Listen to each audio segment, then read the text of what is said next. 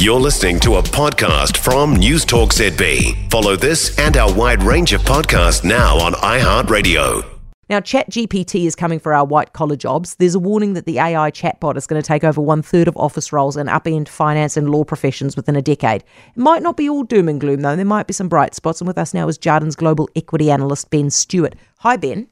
Hi. Why finance and law? I think, these are roles that require a whole lot of training. It's pretty theoretical, a lot of the training. And so, there's a lot of data available. And so these models have been trained to read data and then kind of regurgitate it. And so that's essentially that, there's a lot of roles in these two professions that require that. So it's kind of, some of the higher income jobs are potentially facing greater exposure. What we can't say for sure is, where the industry will look like in 5 or 10 years' time, because we've seen that happen before with new technologies come along. People kind of move into new roles that are a little bit more creative, a little bit more strategic, and they're kind of using these tools to help them in those roles too. Ben, are you saying that it's sort of at a more basic level? Let's take law, more basic level of law, where perhaps I know nothing about the law, but a lawyer knows, the basics. So I will pay them good money to just tell me the basics to solve my problem. Instead of doing that, I can type it into the AI and it can do it for me.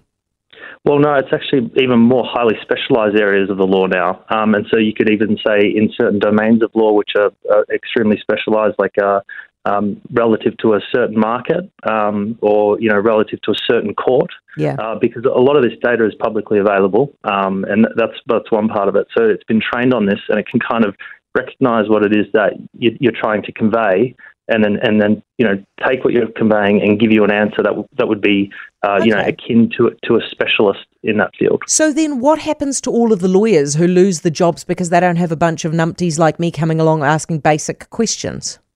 Well, a lot of them will be using these tools, and they're probably encouraged right now, and some big firms are encouraging people to begin to use these tools and to make it part of their workflow. And then, move into other strategic related roles inside of law, whether that's kind of, drafting more contracts or, there's never an end to the number of lawyers that we can have, as, it's been said before. Okay. What is the bright spot in this?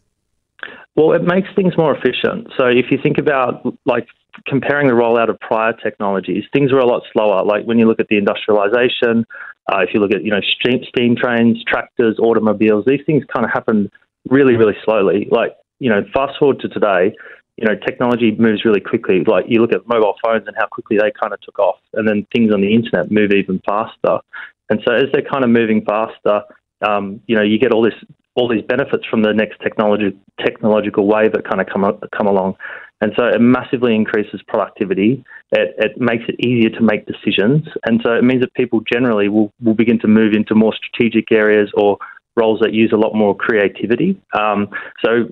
And outsource a lot of those other things that they were doing prior. So, if you're the first country or, first kind of wave of people to have access to a new tool like that, you kind of use it makes your job more efficient, and then, you outsource a large swathe of things that you were doing previously. And that's been seen time and again with industries.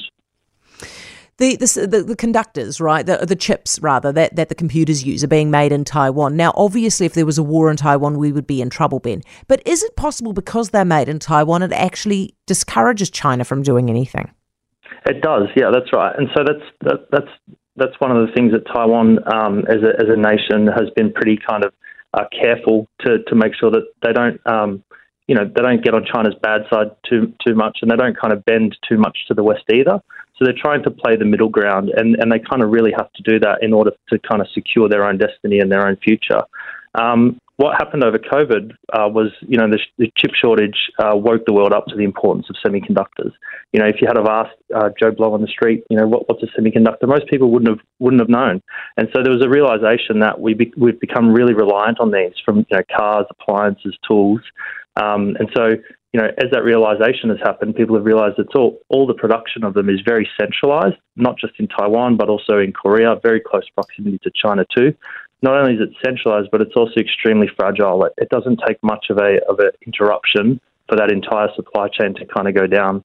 And so, people are looking at this trend that we've done in the West, where we went from outsourcing everything and centralizing a lot of that scale manufacturing to benefit from it, and now looking at it and thinking, well, we need to kind of reverse this a little bit. We need to begin to insource, decentralize supply chains a little bit more, and that'll make supply chains more resilient in the future. Good stuff, Ben. Really interesting stuff. Ben Stewart, Jarden's Vice President of Global Equity Analyst. For more from News Talk ZB, listen live, on air or online, and keep our shows with you wherever you go with our podcasts on iHeartRadio.